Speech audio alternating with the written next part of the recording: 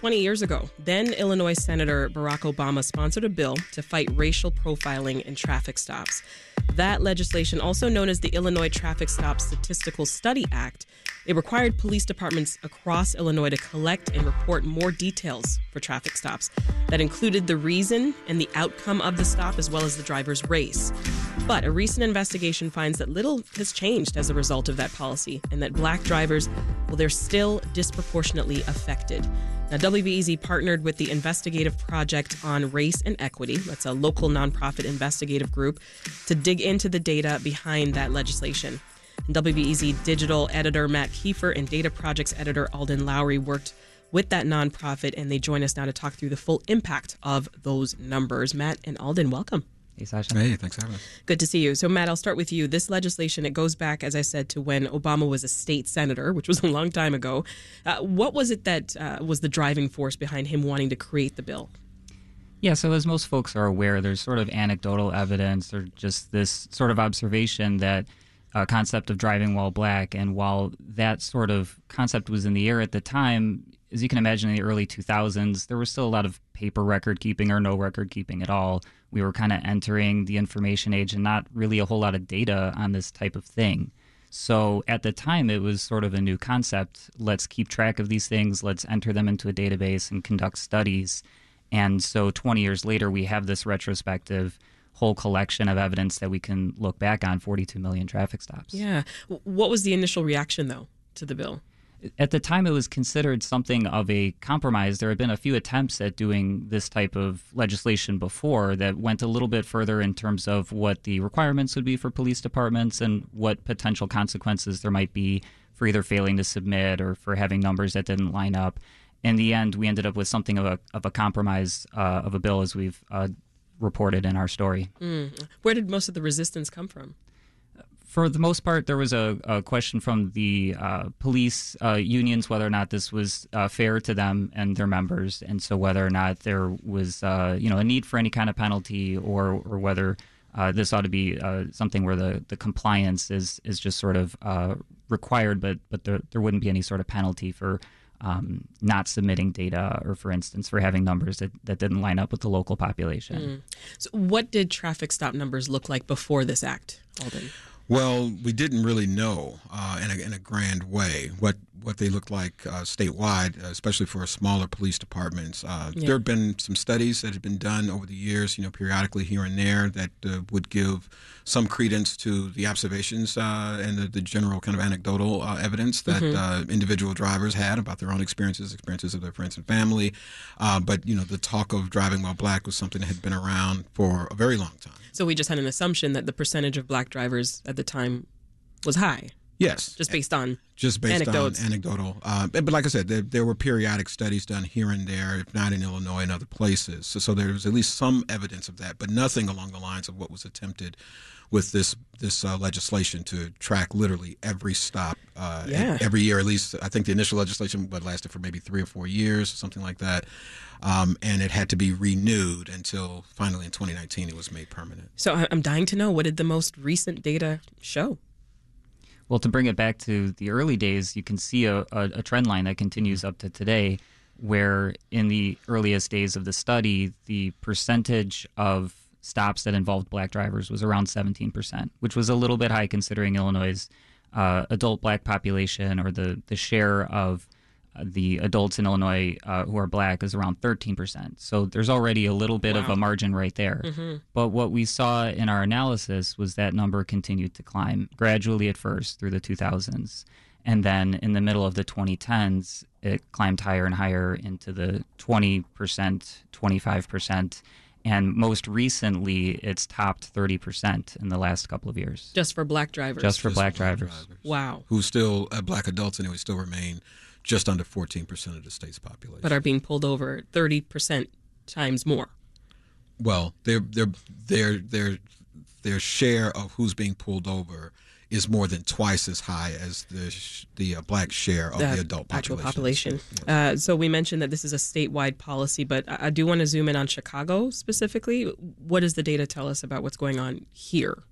Well, in Chicago specifically, black drivers are stopped 4 times as often as white drivers, twice as often as Latino drivers. So you can see that there's sort of this scale that very much depends on race and specifically geography as well, because Chicago is so segregated. And so we're seeing that in the data. And you made this point earlier. I mean, the numbers only include what's been reported, right? So, I mean, can we say that the data is complete? No, we can say the data is incomplete. There is a list every year of agencies that don't submit data. And Chicago in particular there's been reporting done by Injustice Watch, I want to say. Correct. Black Club, yes. That where they've pointed out that Chicago hasn't been submitting all of their data to the state. Do they give reasoning as to why they're not reporting? These law enforcement agencies? They're making attempts to fix it, but based on the records that are available, it's sometimes very difficult to tell that something didn't happen if an officer doesn't fill out a form. There's not much evidence of that not happening. It's hard to prove a negative, but one way that the Injustice Watch and Black Club investigation was able to prove that out, and we were able to verify, was by looking at dispatch records. Police officers radio in when they do a traffic stop, and routinely the number of traffic stops reported by the OEMC, the Office of Emergency Management Communications, would outnumber what's reported to the state by 100 to 200,000 a year. Wow.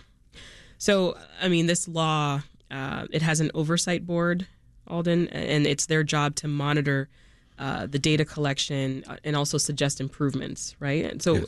I mean, how often are they getting together? And when was the last time? The law that created the oversight board, which was passed 3 years after Obama's law creating the requirement to submit this data, calls for a 15-member board that meets quarterly. Now, the board, in the 15 years that it has actually been on the books, if you will, has only met a dozen times. And most of those meetings have occurred in the past 2 years, since the beginning of 2022. And a lot of the problems with that it's largely been because the board hasn't been really fully appointed and not consistently. So there are vacant seats. There are 3 vacant seats currently of the 15 members. The board's bylaws require them to have at least 8 members in order to have a quorum. And so if you only have 8 appointees, or in this case 12 appointees, it's more difficult to get the 8 that you need. The first 5 years the board was in existence, it didn't meet, pretty much because there was no one really appointed to the board. So that's through the administrations of Governors Blagojevich and Quinn before Blagojevich was indicted, and then into the administration of the board met, I want to say 4 times in 2012 and 2013 combined, and then went on literally 7 full years from 2015 through 2021 where they did meet. Of nothing. Nothing. And as you said, and just from 2022 till now, that's kind of the most frequent, meetings. What do you think changed? I think they got a sufficient number of board members appointed in order for them to actually conduct business. The Pritzker administration, during the Pritzker administration, there were 4 appointments made during fiscal year 2020, 4 appointments made during fiscal year 2021, and then they've made some appointments in the last 2 years. So there are 12 members on the board now, and they have been meeting. I think they've held every meeting except for one that is scheduled, that was initially scheduled in 2022 and thus far in 2023. Right. So the board's doing better, but it's taken over a decade before they really had the membership in order to really carry out some of the business that the law that created the board intended for them to do. And Matt, you too also reached out to the Illinois Department of Transportation about the data. Correct. What did they have to say about what you found? Well, there wasn't necessarily a long and elaborate response to the specific findings because, as you can imagine, the Illinois Department of Transportation is not a law enforcement agency and they don't speak for them. So there's not a whole lot that they could comment on about that 30+% share of drivers who are black. That was our main finding that we wanted to ask them about. We had some additional questions about what sort of analysis they do and whether or not they are tracking this data from year to year. It does appear that more or less this is treated as an annual study. They collect the data, they follow up with some agencies who aren't submitting, they compile it, they do some estimates around the driving population, and then they release a large PDF that isn't very well or widely read, I should say. And that's pretty much the end of it, and they move on to the next year. So they don't have a whole lot of responsibility necessarily for doing the types of analysis that we're doing in this project. And so that's where we see the value to add some information to this kind of vacuum. Yeah. And it sounds like we don't yet have a firm response as to the reason for the disproportionate number of stops for Black people.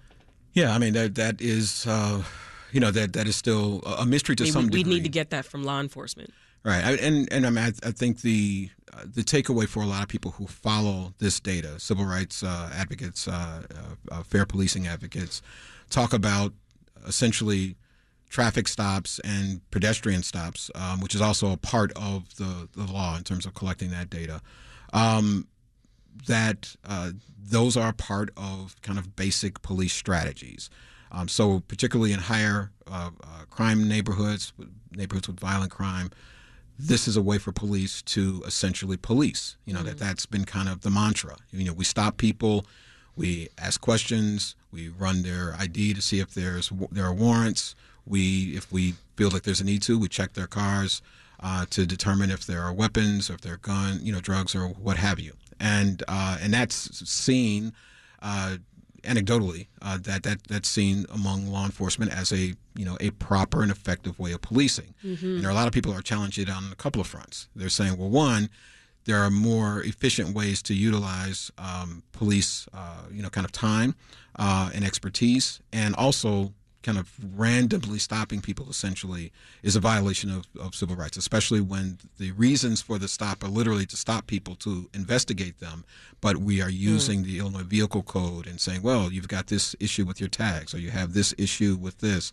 And sometimes drivers, in some of the reporting that we've done for this project, we've talked to drivers who've said, I was told I was being stopped because I had a broken taillight, or because the light for my rear license plate was not working.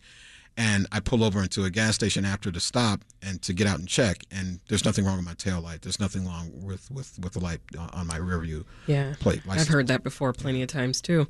Back in 2015, the ACLU of Illinois settled a lawsuit against the Chicago Police Department for racial profiling of their stop and frisk policy, and the organization sued CPD again this year for racial profiling during traffic stops. Can you tell us more, Matt? Yeah, this was a story that actually flew under the radar quite a bit because at the time the NYPD, New York Police Department, had been in the spotlight for its stop and frisk policies. And lo and behold, Chicago had its own stop and frisk operation going. Chicago police had stopped large numbers of folks on the sidewalk and on the street. And so what we see is a corresponding rise as soon as the Chicago Police Department settled with the ACLU over how they would manage their data collection around stop and frisk on the sidewalk. There's a corresponding rise immediately after in just pulling people over in their cars. And so one policy just sort of led into another one. And today, the ACLU is again filing suit, pointing out the disparities that we're seeing in these numbers. Racial profiling, whether you're on foot, whether you're in a car. I mean, what is this saying about the trust that a community can have in their law enforcement, Alden?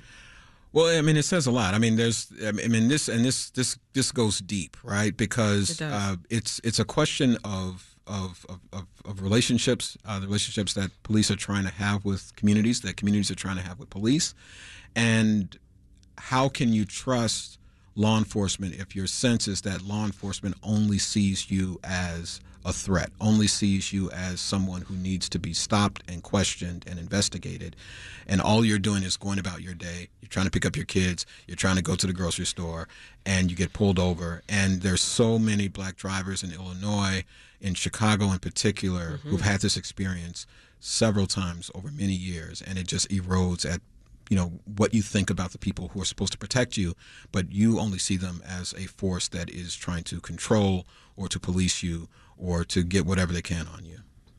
Very interesting stuff. We'll leave it there, folks. Matt Kiefer is a digital editor at WBEZ, and Alden Lowry is a data projects editor.